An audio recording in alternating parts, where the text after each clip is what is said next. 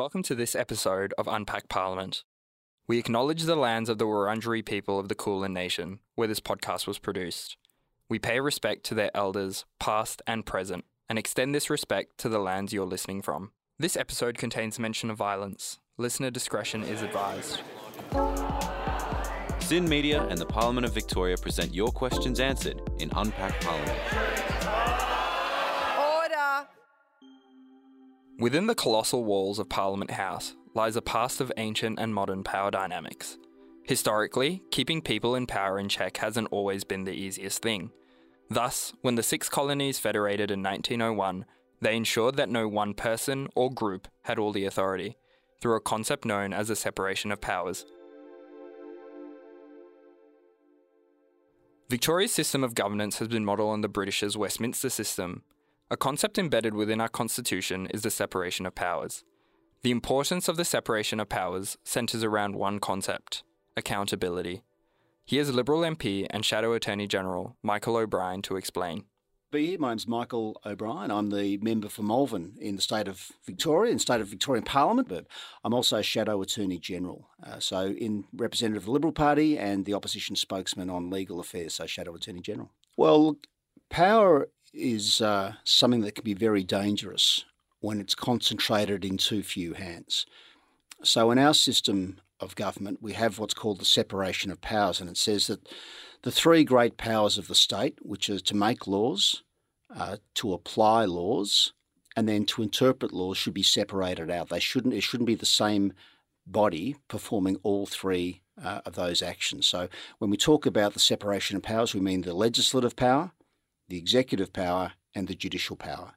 And it's really important that each acts as a check and balance on the other. Michael continues, providing an example of what could occur if power was concentrated in one branch or another. Yeah, if you had a court, for example, which was unaccountable to anybody, then that means that people are at risk of a bad judge or a bad set of judges effectively taking away people's rights.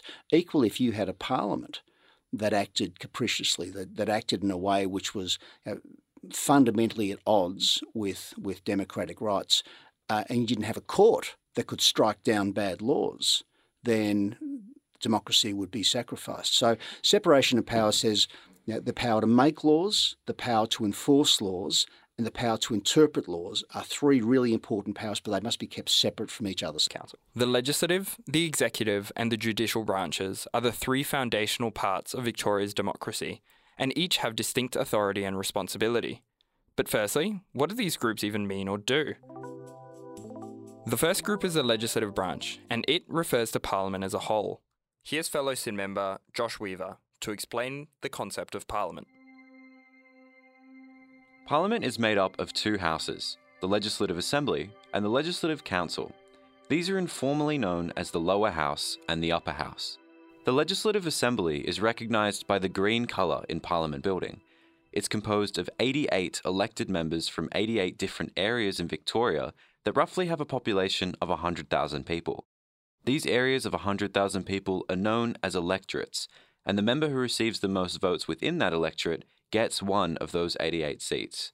In contrast, the Legislative Council is known for its red colour, and instead of voting being done in an area of 100,000 people, voting is fixed in 8 different electoral areas regardless of population. These 8 areas are the Eastern Victoria Region, the North Eastern Metropolitan Region, the Northern Metropolitan Region, the Northern Victoria Region, the South Eastern Metropolitan Region, the Southern Metropolitan Region, the Western Metropolitan Region, and the Western Victoria Region. There are 40 members total in the Upper House, which means 5 representatives per Legislative Council electorate. Thus arises the saying, you have 6 MPs representing you, 5 from the Legislative Council and 1 from the Legislative Assembly. Ultimately, the distinction between both houses act as a further pillar of separating the responsibility and accountability of the people in power. The legislative branch, that is, Parliament's primary role is to create laws. However, like everything in the legislative process, there are further checks and balances before a law can just be created. A law, whilst debated in Parliament, is referred to as a bill. A bill can only be officially recognised as a law when it passes through both the Legislative Assembly and the Legislative Council with majority support. In both houses, there is a three-step process of consideration called readings. The first reading acts as an introduction to the bill. The second reading has the bill debated in detail and can go through the various stages of consideration and amendment. And the third and final reading is the vote. If the bill doesn't receive majority support, the bill is amended or scrapped. This same process is then repeated in the upper house. Once it is passed by the Legislative Council, the bill goes to the Governor, a representative of the English monarch, for royal assent to become an Act of Parliament and therefore a law. Now, if you personally wish to read these archive debates, you can do so through the parliamentary record called Hansard, available online and in print. But if you do, you may notice that the majority of bills are passed quite smoothly, a stark contrast to the stereotype of Parliament being a place of argument and conflict. Whilst important debate certainly occurs, the underwhelming reality is that most of the work parliamentarians do is often bipartisan. Here's Michael again, referring to the part of the parliamentary day known as question time, which is a part in every sitting day where members of Parliament can ask ministers questions about the government's actions. It takes place in both the Legislative Assembly and the Legislative Council, and has three parts: questions without notice, ministers' statements, and constituency questions. Michael O'Brien. Look, I think that people see question time, and whether you're watching state politics or federal politics, question time is always the most willing part of the parliamentary day. It's because it's where ministers who are given great power, great authority, it's where the opposition tries to hold them accountable for how they use it. And and I've been a minister, I've been a treasurer, and I've also been on the other side. I've been a shadow minister, asking questions. And as a minister, it's like if you go anywhere and you're going to get some hostile questions, you probably get defensive about it. And that's where ministers should be held accountable. So question time is very willing because it's important that ministers are answerable for the power they wield in our name.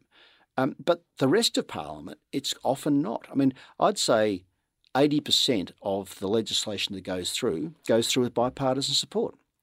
But you never read about that. You know why? Because conflict's interesting. Conflict sells newspapers. Conflict generates clicks. Now, it's important that you'd like to think that your major parties would come to agreement on important issues that affect our state. And I'd say 4 out of 5 times we actually do. But 1 out of 5 times, and maybe it's a difference over, it might be values, that we're coming to issues through different value prisms. Maybe it's a question of competence, that we just don't think the government's doing a good job. And that's where you do get the conflict. But look, the media's got a role to play in it. They love the heat and the light. They love the battle. It's more interesting, they think, to their readerships or viewers or listeners. But the reality is, I'd say 4 out of 5 times we shake hands and we go, yep, this is the right answer. Unpack Parliament. The two major parties in Victoria are the Labor and Liberal parties. Oftentimes, these two groups, after an election, form what is officially referred to as government. Government is the political party with the majority of seats in the Legislative Assembly. That is, from the 88 seats in the Legislative Assembly, at least 45 seats are occupied by one party. From this power in numbers, government comprises the second branch of Victoria's separation of powers, the executive branch. Well, recently this year, the Victorian Parliament and the Victorian Law Foundation hosted a panel discussion answering this and many other questions related to the separation of powers. At the time of this recording, the Labor Party currently forms the Victorian government. Here's Matt Freegan MP, the Deputy Speaker, on that panel discussion, introducing that difference between executive power, that is government, and legislative power, that is Parliament. How would you say executive power is different from the power of the Parliament in a Westminster system? I guess in practice,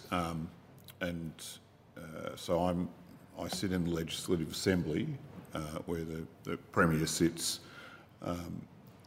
and we have the majority, which is not always, but usually the case for the government. So the executive and the members of Parliament are in the same house, and also in ministers and members of Parliament in this house as well. So the executive the Premier and Cabinet will bring bills to the House that are then debated by the wider members, including ministers, backbenchers, etc. The executive branch is headed by the governor and includes the leaders of the government's party, the Premier, and various ministers who form the cabinet. The government is the primary group that introduces bills to the Parliament and initiates that process of eventually creating a new law. In fact, whilst anybody can bring a bill, if a bill is initiated by a non-government party member, it is referred to as a private member's bill. However, whilst elections are held every 4 years, government projects can often span for many more years than that. Thus, oftentimes, the government's plans and agendas that are being introduced as bills are usually prepared several years in advance. This work is mainly headed by those in the Chief Parliamentary Council. The executive branch is the smallest of the three branches, but are likely the ones you see the most of in the media, due to their prominence in creating the majority of new legislation. Now that we've covered the two branches that exist and operate in Parliament, we'll move on to the body independent of the lawmaking process entirely, the judicial branch. The judiciary refers to Victoria's courts and judges. Their primary role is to impartially apply and interpret law on cases based solely on the facts of the case and the already written law. Additionally, they ensure that laws Parliament makes are in line with Parliament's constitutional powers and boundaries. Lastly, the courts maintain a complete independence from the lawmaking process and Parliament. The judiciary is not at all involved in the politics of creating legislation, and they have a very limited ability to change laws once they have been created. Retired County Court Judge Philip Misso, who we chatted to over Zoom. Do you think that the separation of powers model is still fit for its purpose? Look, I do. I'll say one thing. Our system of courts has become very expensive. For someone to litigate a personal right, we see, for example, lots of defamation cases. They seem to be in the news all the time. You lose that. It's costly. We've seen that with a particularly prominent soldier of recent days. But here we are in a setting where you know that if you have a right, you can go to a court, you can have a judge who will behave independently, who will behave objectively, who will apply the law in the best way that that judge can interpret it, absent any outside influence. Now, if you've got that situation, what happens if you're in conflict with government? Let's say you've got a planning case where, and I don't want anyone to take this the wrong way, let's assume a minister acts absolutely capriciously, just decides, I'm going to do X, and it's contrary to the law. You can go to a court and have that rectified. Now, I think to have the balance that is created by the separation of powers, one only needs, and I want to be very careful in saying this, when one looks overseas, there are courts in some countries where things happen and we look at it and think, how could that possibly be? How could this court system allow decisions to be made which are patently favourable to the government of the day? We don't have that in this country. I mean, as I was preparing to have a chat to you this afternoon, I looked up some cases where Supreme Court, Federal Court, High Court have essentially said to Parliament, you can't make those laws. They are unconstitutional. Now, I think that's a very, very good thing that we have a separation where people like you and I, even me, can go along and say to a court, well, hang on a moment, this is wrong. This government action is wrong.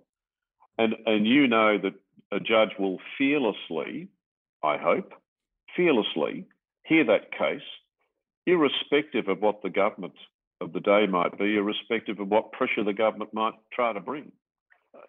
So I think it works, and I think it's a very good model. But like all things in life, there are occasions when perhaps things don't work as well as we would like, but it's a very good system, and it's 1,000 years old. It's seen the test of time and through our inherited law from the United Kingdom. So I'm certainly of the view in my position as a county court judge that it's a very good system, and we've got a very good, sound, stable, and well-tested constitutional system. This is Unpack Parliament. Further to this is Clerk of the Legislative Council, Robert McDonald, explaining the conventions Parliament has in respecting the court's independence. And that leads me to think about, we have a convention in this place, the Sub Judice Convention. As I said, that members can ask ministers about anything in relation to government administration, but a restriction the House imposes on itself, it's not something that's a written rule, but it's a convention that's always been applied, is called the Sub Judice Convention, whereas something is before a court, the President and in the Legislative Assembly, the Speaker, will rule that issue out. They will say that is sub judice, it's inappropriate while something is before the court. For that matter to be discussed in this place. Now, once it's decided, as Matt said, once it's decided by the court, if there is the Parliament doesn't think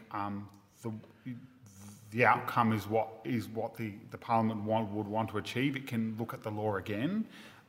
But ultimately, how that law is applied in a particular set of circumstances, the Parliament is very keen to stay out of that lane, leave that to the courts, and not have any conversation about those issues while it's before the courts. And it is a challenge. I see it for ministers sometimes where there are questions asked, and sometimes ministers are aware of that. They say we don't want to answer these questions. They don't want to be in any way seen to be trying to influence the outcome in court.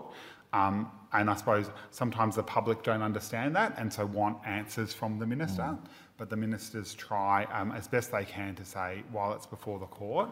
And that Sub Judice Convention is sometimes extended more broadly to things like a coroner, because they also are looking at particular circumstances, making findings about particular people, to again not comment on those things while they're under consideration by that court. This independence of the judiciary is firmly stressed, even during times of emergency, most notably being Victoria's lockdown.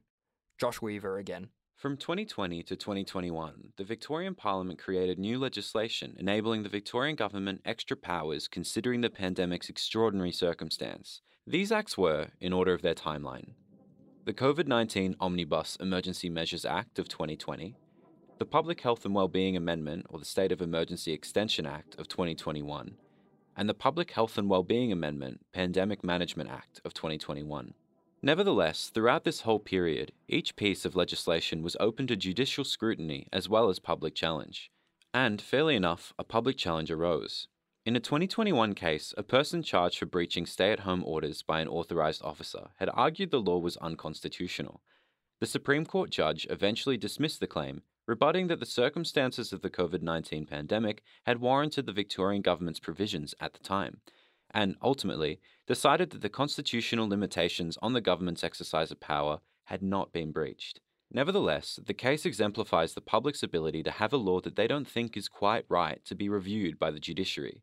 It also shows the judiciary's independence in being able to review legislation, and consequently their ability to decide whether or not such legislation is within the bounds of the Constitution, without the fear of losing support or backing because they aren't tied to the lawmaking process. Clerk of the Legislative Council, Robert McDonald, elaborates. So certainly like the court, and as Aaron has already mentioned, like during the COVID pandemic where the government was exercising some emergency powers, they were always subject to judicial review if they were outside of the legislation that they were being made under. There were times where the government had to come back to the Parliament and to pass new legislation to give it additional powers, so it could extend, the use of emergency powers or to give itself additional powers. Legislation had a 12-month time limit on it, and on one occasion the government came back to extend that. On a second occasion it came back and actually introduced separate pandemic legislation that actually gave it different powers that it was able to exercise. So those things, I suppose, where it's more that the Parliament, in a way, can also control the exercise of emergency powers by the government. But also, they always would be subject to judicial review. And I suppose if The government has sought to continue to use emergency powers past the 12 months it was able to. That would be a matter that would go before the courts to resolve. Unpack Parliament. Despite these three groups being constitutionally separated, there is another major player in keeping Parliament in check simply by virtue of its existence. This is the Fourth Estate, or more commonly referred to as the media. The term was first penned by historian and MP Thomas Macaulay, who wrote in his 1828 essay, "The gallery in which the reporters sit has become a fourth estate of the realm." The word has roots in 19th century England, where the British parliamentary system, which had the three divisions of the estate of the clergy, the estate of the nobility, and the estate of the commoners. The Fourth Estate was a natural offshoot of those three divisions. Nevertheless, the media continues to play an important role in Victoria's democracy through its reporting on relevant news stories. Here's Nine News' state political reporter Mark Santomartino to explain. My name's Mark Santomartino. I've been a reporter at Channel 9 News for 6.5 years, and I've been doing the state political round for a little more than 2 now. We are the Fourth Estate, essentially. So, look, the media has a really important role, and it's not just in politics, it's in everything, really, to make sure that people are held to account. Like, we obviously have a justice system, and if there's criminal behaviour, that's where that needs to be held to account. But just more generally speaking, especially in the context of politics, a lot happens through the media, and if people don't have an avenue for attention through the media, then sometimes things don't get done. Mark continues by providing an example of this through the case of infamous Melbourne serial killer Paul Denyer. In the early 90s, Paul committed a series of killings and was charged with 3 counts of murder and sentenced to life imprisonment without parole. 30 years on, however, now, that question of whether Paul is entitled to parole is brought up again. Mark explains the media's role in bringing light to that story. And a really good example of that right now is what's happening with Paul Denyer. Obviously, that story, his story, is absolutely atrocious, but 30 years on, there was the prospect of him potentially getting out of prison, or at least applying for parole, which was a harrowing experience for the families. Now, maybe something would have been done had there not been as much attention on it. But because of the confusion, because of the struggle that a lot of those families went through in trying to achieve some sort of clarity out of the government and out of the parole board, the Premier finally indicated that they are going to change the laws around parole. Now, if that didn't have as much attention through the media, then things might not have changed. But we were in effect, and I'm not saying we just exclusively at Channel 9, but through radio, talkback, through newspapers, through the media, or more traditional media like TV, as well as new media on social media, that level of presence and that pressure makes it a community issue that forces a government to act. And then on the flip side of that, there's obviously the negative things like corruption, which, yes, we've got watchdogs like the Ombudsman and IBAC, but we play a bit of a role in that too. If this discussion has raised issues with you or someone you know, you can contact one of the following services. Beyond Blue on 1300 22 46 36 and Lifeline 13 11 14.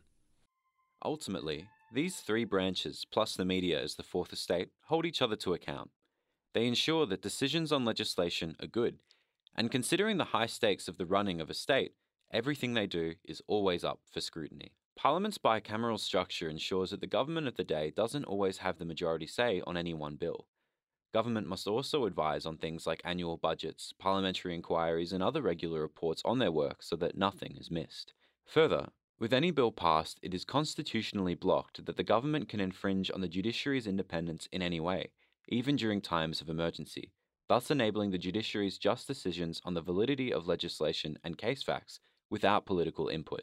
Outside of the separation of powers, independent bodies exist to continue bolstering accountability within these places. Parliament and the government are subject to the Independent Broad-Based Anti-Corruption Commission, or IBAC, as well as the state's Ombudsman. The media reports on topical issues, ensuring that members of the public are aware of the things ongoing in these institutions. They play a crucial role in providing a platform to those who need to voice their concerns and assist policymakers to prioritise issues of greater importance. Additional regulatory bodies and laws are in place to ensure the courts and media are held to account. And lastly, there's you. The people are the backbone of Parliament and the court's fair running. Both places, barring odd exceptions, are open to the public so that anyone can watch and see justice and democracy working. In conclusion, the separation of powers, the Fourth Estate, various independent organisations, and most importantly, the public are vital in contributing to Victoria's democratic stability. The three branches hold each other to account, thus disallowing any one person, party, or branch of government to have too much say on any one matter.